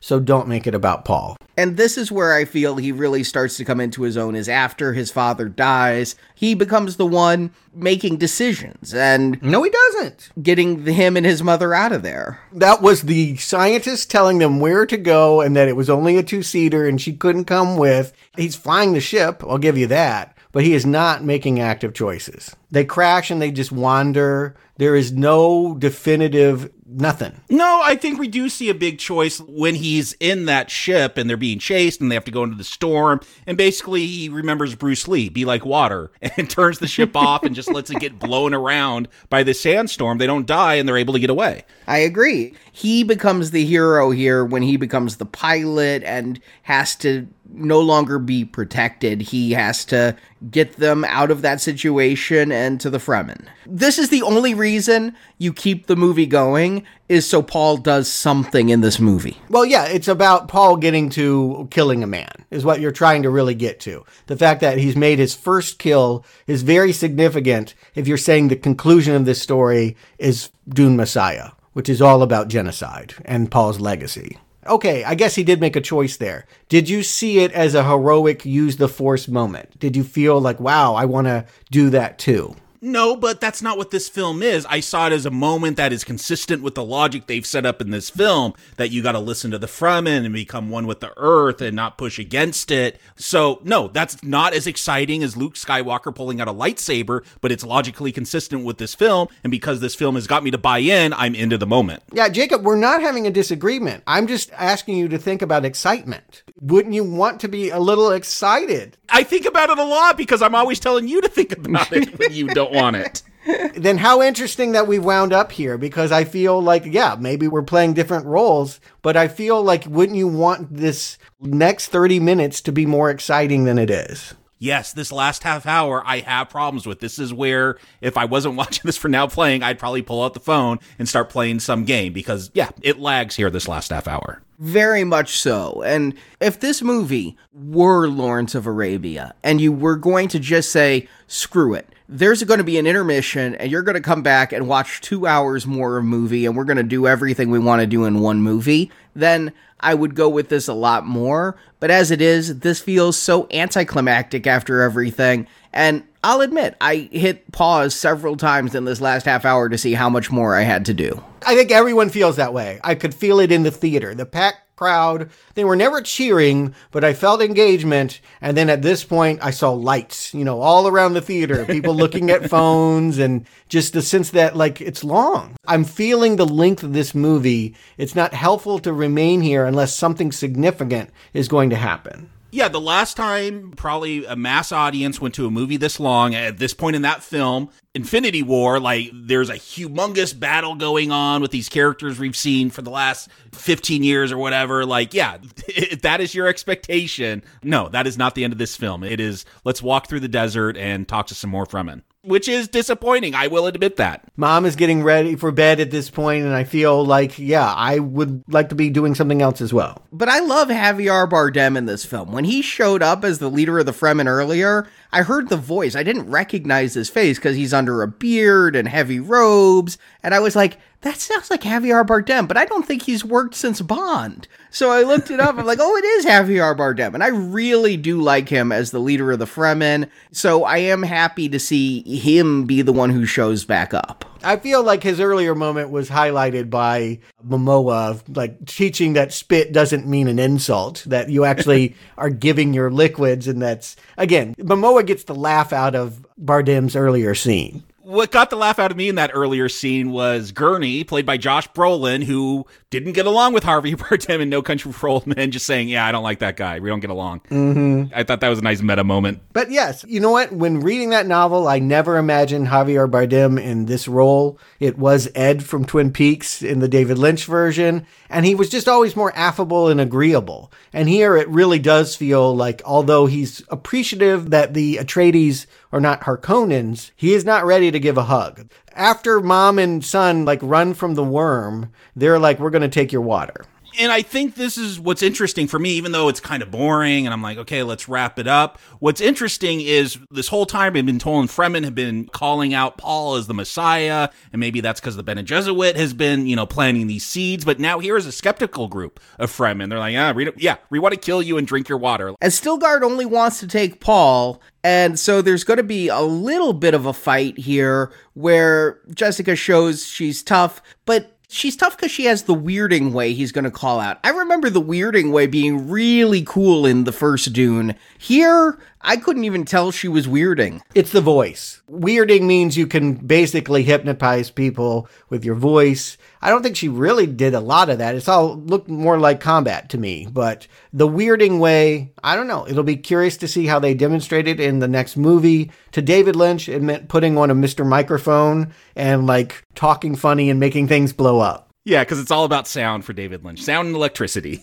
That's an interesting development. I wish there was more action. Wish it was more exciting, but it's still keeping me in a little bit with the drama, with these developments, because I've been into it thus far, and yeah, now that Fremen don't think he's the Messiah, this is an interesting development here. No version has featured Jameis before, and the reason why is Jameis is a complicating ripple for the Paul character. If you're trying to sell Paul as your new Messiah, saddling him with a kill where, I'll just go ahead and spoil this, Jameis has a whole wife and kids, and Paul will have to adopt them and serve as the father figure in that relationship, as well as romance Cheney, as well as marry the Emperor's daughter. He's got a whole lot going on in his personal life because of Jameis. It would be so easy to cut this clean and not bring in the fact that he has to murder a man in order to become part of the Fremen. But that's not the point of this Dune. This Dune says no action can be taken without consequences that are negative. And they give Paul every chance to look in the right, because he's like, do you yield? And there's no yielding in this fight. Paul, it's kill or be killed, so he has to do it. I mean, that's how the movie sells it okay. Not only that, but he's had this vision earlier, and it was he's the loser. He's entering a fight believing that someone will hand him a knife, and, well, at least according to the vision, it's almost like Cheney stabs him. But, in fact, Jameis has also appeared in other visions and been called a friend. That was the interesting thing. This is your friend, and follow your friend, and, a lot of New Age speak there. But he did not see Jameis as the person that was going to kill him, but I think this is all metaphor. Paul does die on this battlefield. We now have the Kwisatz Haderach. Yeah, it's a big moment. They'll call out, he's never killed anyone. And so much of this movie has been impactful to me where it's like just pulled me in. I wish this meant more, that when he finally kills someone, I don't know, you got to set things up earlier that he doesn't like to harm things or whatever, but this should have been more impactful. Yeah, I didn't realize this was his first kill is the funny thing until they said it out loud. And again, we can't play this as triumph. It can't even be played for like the kind of action adrenaline that we normally get in a Hollywood product, because this movie is so much about pacifism, and Lynch's film was about transcendental meditation too. It was about a character that was more mind than body, but I do think it doesn't give the audiences a whole lot to hook into as a character. What's weird is, what is this film ultimately? Well, it's about a lot of things, but what is the basic story structure? What is the basic conflict if this was a standalone film, or you just want to watch this one? Yeah, what do you guys say to that? I'm really curious to hear. It seems like the major conflict is, or if I was going to sum it up, is like, okay, you got this rich kid and he goes on this planet where maybe people need help, but he's just going to go away. But then he changes his mind at the end and he's going to stay and start a revolution and help them. Like, I guess that's what they're going for. It just doesn't seem like this big, impactful moment when he's like, no, we're going to stay. Because his mom still wants to get off planet, but he's like, no, desert power. And like, I wish it hit me harder. Listen, I really analyzed my thoughts on this. If I knew nothing about Dune, if they had taken away part one from the beginning of this and just said Dune in the opening credits, when this movie ends, I'd be like, that's it? That's not a story. That's not a climax. That's not a full arc. And I would walk out feeling like I had seen half a movie and being very pissed about that. Well, it is half a movie, but will you be pissed? I will say from my wife's experience, who, again, she watched the David Lynch movie when she was a kid and her dad liked it, but she retains no memory. This is basically all new to her. We get to the end of this film and she's like, okay, start the second half. Like, it's out, right? Like, we could binge all this right now. She wanted more. Like, she was so into it. She was very upset that she's going to have to wait. Did she say what she expected to happen for Paul? No, because then I'd end up probably like giving out some spoiler or something. So I didn't want to have that conversation. No. You don't want to spoil for people that haven't read the book or seen the sci-fi movies and all that. But I am very curious to think, what does someone looking at Paul in this moment think? To me, you're saying, what was this movie about? It was about a kid that believed that his parents were doing something bad and he wanted to do something different. And then his dad tried to say, no, I'm going to be a kinder, gentler, more environmentally friendly leader of this planet, and dies for it. And now he's made the choice to pick up the sword that will end in horrible things. This is the beginning of a tragedy. This is not the beginning of a story in which a Messiah fulfills a destiny. Thank you, because I was trying to figure out the genre of this movie when I'm watching it. I'm like, it's sci-fi, but that's a cop-out. Is it drama? Is it action? What is it? Tragedy. Tragedy is what it is. Perfect. Yeah, I'm willing to bet that she's not expecting a tragedy, that Paul is going to rise up and free the Fremen and they're going to take their planet back. I don't think she has a sense that how dark it could go. Agreed. Even though we did have one of his visions was like in his name, he has that freak out in the tent of they're doing it in my name. And we see all these soldiers waving flags. And even he's in some gold suit stabbing a bunch of people and flipping like a ninja. Oh, that moment did blow her away. Yeah, you get this fantasy and he pulls that mask up and you see that it's Paul. She's like, oh, like something big, like that was a big moment for her, like that I think pulled her in and she wants that second half. She wants to see how that vision plays out. Yeah, in the second half, he's going to become that. But in the third half, if they get there, you're going to find out that's a terrible, terrible thing. So Jacob Stewart, do you recommend Dune Part 1? Jacob. You guys got a sense of what I was thinking going in. Like, it looked visually amazing when I saw those trailers, but I'm like, it's still Dune. And it's still this weird, nerdy thing that even a nerd like me doesn't want to get into. It's a level deeper. I'll do Lord of the Rings. I don't want to do Dune. And so, sure, maybe this will look great, but it's going to be real boring. And to my surprise, yes, Stuart, comprehension. Just letting me understand things that are going on. Pull me into this world. I couldn't believe how effective it was to get me into this world. Now, maybe I've matured. Like we talked about, I think, when we did the original David Lynch one, like we were kids. Like I was expecting Star Wars when I saw that as a kid, and it wasn't Star Wars, and it's its own thing. So maybe I've matured in those, I don't know, few years since we've done those David Lynch films. But this one really got me pulled in and excited. Now, look, my wife, she's like, we need the second one now. I was shocked. I thought she was going to hate this. That's why I was going to watch it by myself. She was loving it. For me, that last half hour kind of kills some of that excitement for me because it just really slows down. But no, this is a slow, deliberately paced film where if you're not feeling that vibe, if you're not feeling that mood, if you're not pulled in by the visuals, yeah, you're probably going to pull out your phone. But it totally hypnotized me for most of the running time until we got to just walking around in the desert and that final battle. And why is that your ending for this film? Like, yeah, make it the Harkonnens taking back over. So yeah, there's some things that could be corrected here, definitely. But overall, this film had me very excited. Like I would watch it again right now, even that last half hour, though I might play some Candy Crush during it. But no, I think, look, this is different. One of the things that was interesting, one of my daughters asked when I turned it on, she's like, oh, so is this like in the Marvel universe or something?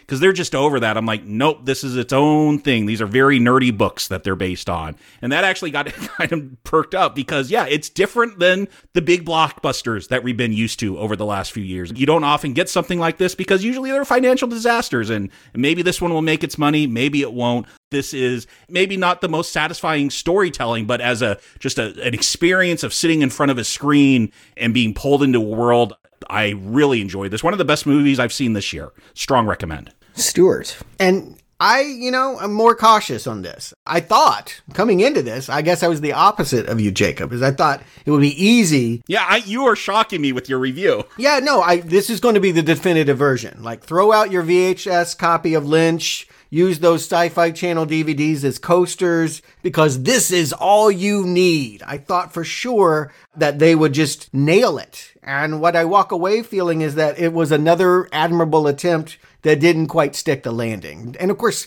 they didn't finish, but even in its introductory first steps here, I feel like, this is not everything I would want in a Dune movie. Now, of course, this director's, his passion for the universe is evident in every inch of every frame of footage. He's got the budget. He's got the talent. He's really taken the time to cultivate a believable, lived-in Arrakis that is comprehensible and brooding and terrifying. We are there, and it is very transportative. The reason why you want to see this movie is it will take you to another world. But I have always found that this director also has a very heavy hand. And all of the movies that he makes, there's this weightiness. And by the time that this movie stops at the midpoint of the story, I feel done. I'm the opposite of your wife. I'm like, I would not hit play on the next chapter. I would take a week at least before I would want to go back into this highly oppressive environment. I mean, that's really what it feels like. But doesn't this feel like the property that should be weighty and oppressive? I don't know. That's kind of how I've always felt about Doom, except no one gave me a doorway to get in until now. I agree. I love the fact that it's not every other movie. It's not a Marvel movie. It's not a Star Wars movie. It's got its own concerns,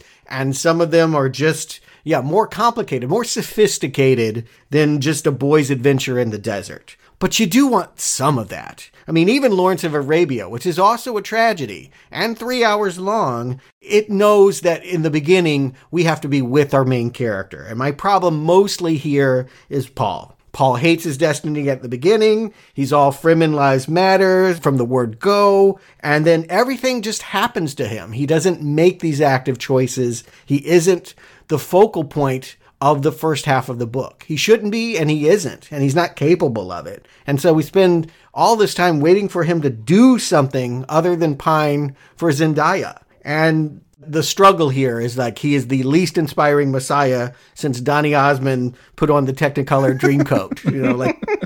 Ouch! I don't care about him. He's not it yet. Maybe he'll get there. And I like this actor, but I don't care about this Paul. Period. So I'm not emerging from this experience screaming masterpiece, but I will definitely say go see it. It is a transportive movie, beautifully monochromatic in all of its gloom, great production design details. Really, I was with the movie solidly until the coup. And then that last 40 minutes, I think we're all saying that, is a real struggle. You would want to take breaks from this. It is exhausting as a vision. Compelling as a vision and also exhausting. And so, I haven't given up on this, but I'm glad we're going to have a couple years to process it before we get back. Good cast, good intrigue, good visuals, low energy. My advice for part 2, stop doing the spice, drink some Red Bull, we'll have a good time. And I'm really torn on this because it is so gorgeous and so wonderfully technical in its sound, and the makeup on Skarsgård and other characters too. Skarsgård's the standout, but all the makeup effects are good, the visuals are gorgeous, and so much of this is practical. I think it should be called out. They only had $160 million for this, which these days is cheap for an epic sci-fi film. Yeah, this looks like $300 million on the screen. Easily. It looks as good as any of the Avengers films that cost $500 million. So the money was used well, and they brought in really good actors to give good performances. And so in that way, it's a really strong recommend. But it is also at times dull as hell and really dragging. And if you're looking for a movie where a lot of things happen excitingly and you're looking for a space epic adventure, the word adventure doesn't really exist here. And so that becomes a strong not recommend. And so I really found myself caught in the middle of, I really like what they've done, and I like the world building, and I like the characters, and I'm hungry for part 2, which I do think that last half hour should have been part of, but then I'm judging this for what it is. And so in the end, I'm going to have to make a personal judgment. I don't know that I really recommend this movie to everybody, because I think a lot of people are going to walk out of this really frustrated. But I really enjoyed immersing myself in this world. And so I'm going to eke it over into recommend, because I feel like the world building and things are really something to behold. And I think that's something I can say about this director, because I felt his world building in the Blade Runner film was very good. Well, I'm here to tell you, HBO Max, they're already greenlit. It's happening. There is a prequel series focusing specifically on the Bene Gesserit. If you like these witches, if you find their, I don't know if it's going to be like Charmed.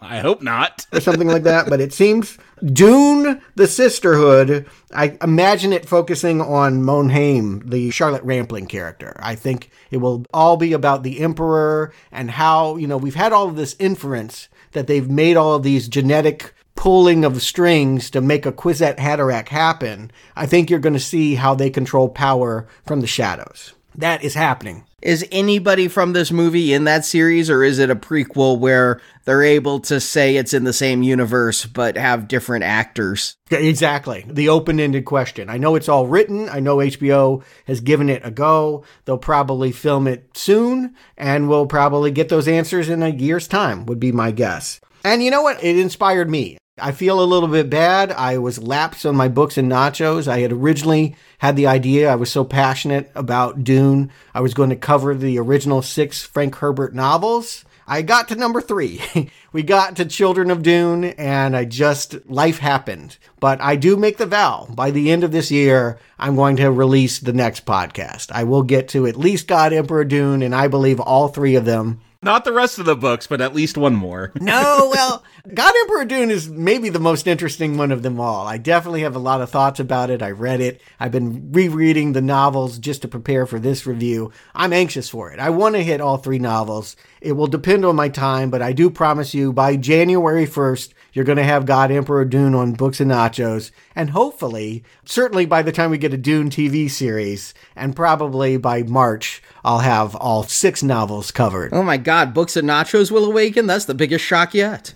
Yes, I would like to do that. If nothing else, for God, Emperor, for Heretics of Dune, and Chapter House Dune. Yeah, I really want to finish that mission, and this has inspired me to do so. But in the meantime, we got to go back to Marvel. We got, make good on what we promised this summer that we just didn't quite deliver. Loki. Because listeners demanded it, because we listen to our listeners as much as they listen to us, because you've said this is what you want, we're going to have 2 weeks of the Marvel Cinematic Universe, Loki next week, and then Eternals the week after, one of which I'm excited to talk about. I know which one. Yeah, I think both have their appeal. Again, you've been pretty vocal in your hesitancy of the Eternals not giving you the vibes of previous Marvel successes. I think it's going to be its own thing. I think we're going to be going into strange new territory. Not unlike Dune, it will feel like a big Hollywood epic, but have its own moves. And maybe that'll be good, maybe it won't. But I'm curious about both. I've already seen Loki because I thought we were reviewing it this summer, and I can't wait to talk about it next week and Eternals afterwards. In the meantime, if you like this director's style, I think you can see first evidence of what he would do in the sci-fi genre in Arrival. And we are covering that by patron request this Friday for October patrons. The 2016 sci-fi Oscar-nominated film with Hawkeye and Lois Lane, Arrival. See, I'm not the only one who does it. Every reference is just going to comic books now. That is the world we live in. It's easier for our audience, I'll be honest. I feel like Amy Adams maybe not have the same cachet as Lois Lane. That is for our patrons of $10 or more. Remember, we are over on Patreon now, and you can donate $10 a month there and get access to all of our Patreon-exclusive podcasts. We are still over on Podbean as well, so if you've signed up over there, or if you love that Podbean app, you can still sign up at Podbean. And the patron shows, not the donor shows or anything else, but the patron shows are available also through Spotify or Apple if you want to pledge through those channels. There's just been a lot of activity in where bonus podcasts can be delivered. So you can go to Spotify or Apple or Patreon or Podbean. Now, whichever one you pick, you're in that channel, you're locked in. You can't pledge at Patreon and then listen on Apple. But we appreciate your support wherever it is because, again, remember, we put out over 50 free shows a year. And this year, we're on track to put out something like 105 in-depth movie review podcasts. And we need your support to keep that going and to keep the podcasts flowing. So Jacob Stewart, thank you for joining me. Listeners, thank you for your support. And we will be back next week with Loki because the podcast must flow.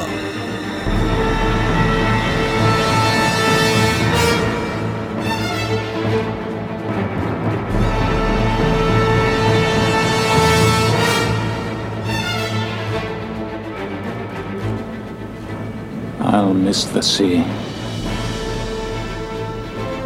But a person needs new experiences. They jar something deep inside, allowing him to grow. Without change, Something sleeps inside us and seldom awakens.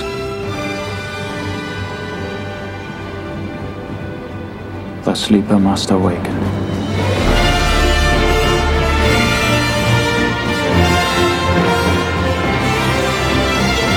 Thank you for listening to this episode of Now Playing's Dune Movie Retrospective Series, and we hope you've enjoyed the show. Will we ever have peace, Muad'Dib? We'll have victory. Now that you've heard the movie review, head to booksandnachos.com to hear Stuart's reviews and analysis of Frank Herbert's original Dune novels. I thought of many pleasures with you. Come back to NowPlayingPodcast.com to hear our reviews of other films such as Blade Runner, Ocean's 11, The Shining, the James Bond films, and more.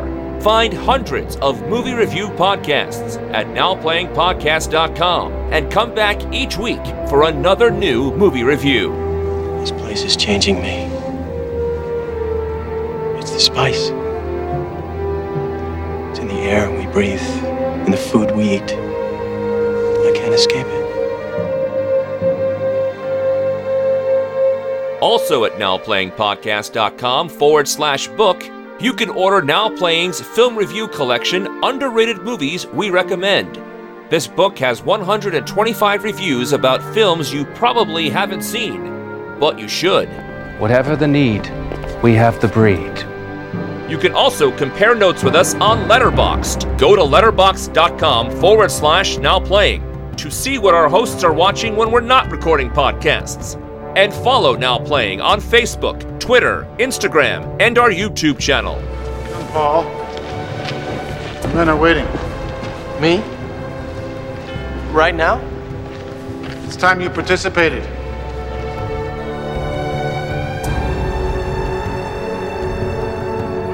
The time of plots and revenge is coming to an end. Support from listeners like you help keep Now Playing operating. Health and long life are the gifts of the spice. You can find a link to donate using PayPal at the bottom of our website, NowPlayingPodcast.com. I've seen how they die. I'm dead to everyone unless I try to become what I may be. You can also help out Now Playing by leaving us a 5-star review on iTunes. A link to Now Playing's iTunes listing can be found at NowPlayingPodcast.com.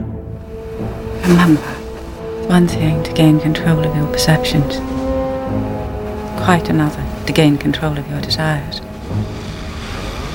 And if I succeed? You'll find reality to be quite a bit different than you thought. Now Playing is produced by Arnie Carvalho. He is a natural leader, like his father. Now Playing is edited by Santiago and Arnie. What's in the box? Pain.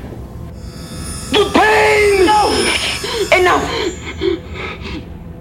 No woman, child, ever withstood that much. Now Playing credit narration by Brock. The voice from the outer world, bringing the holy war, the Jihad.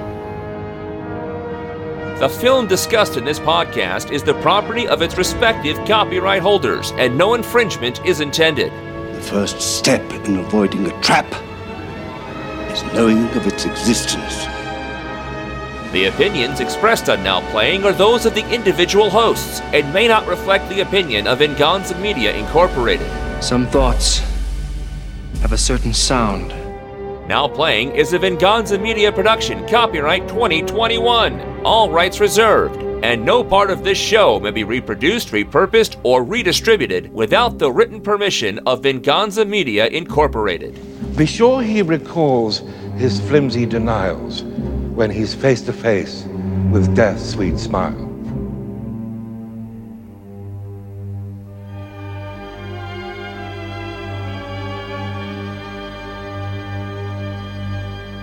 The saga of Dune is far from over.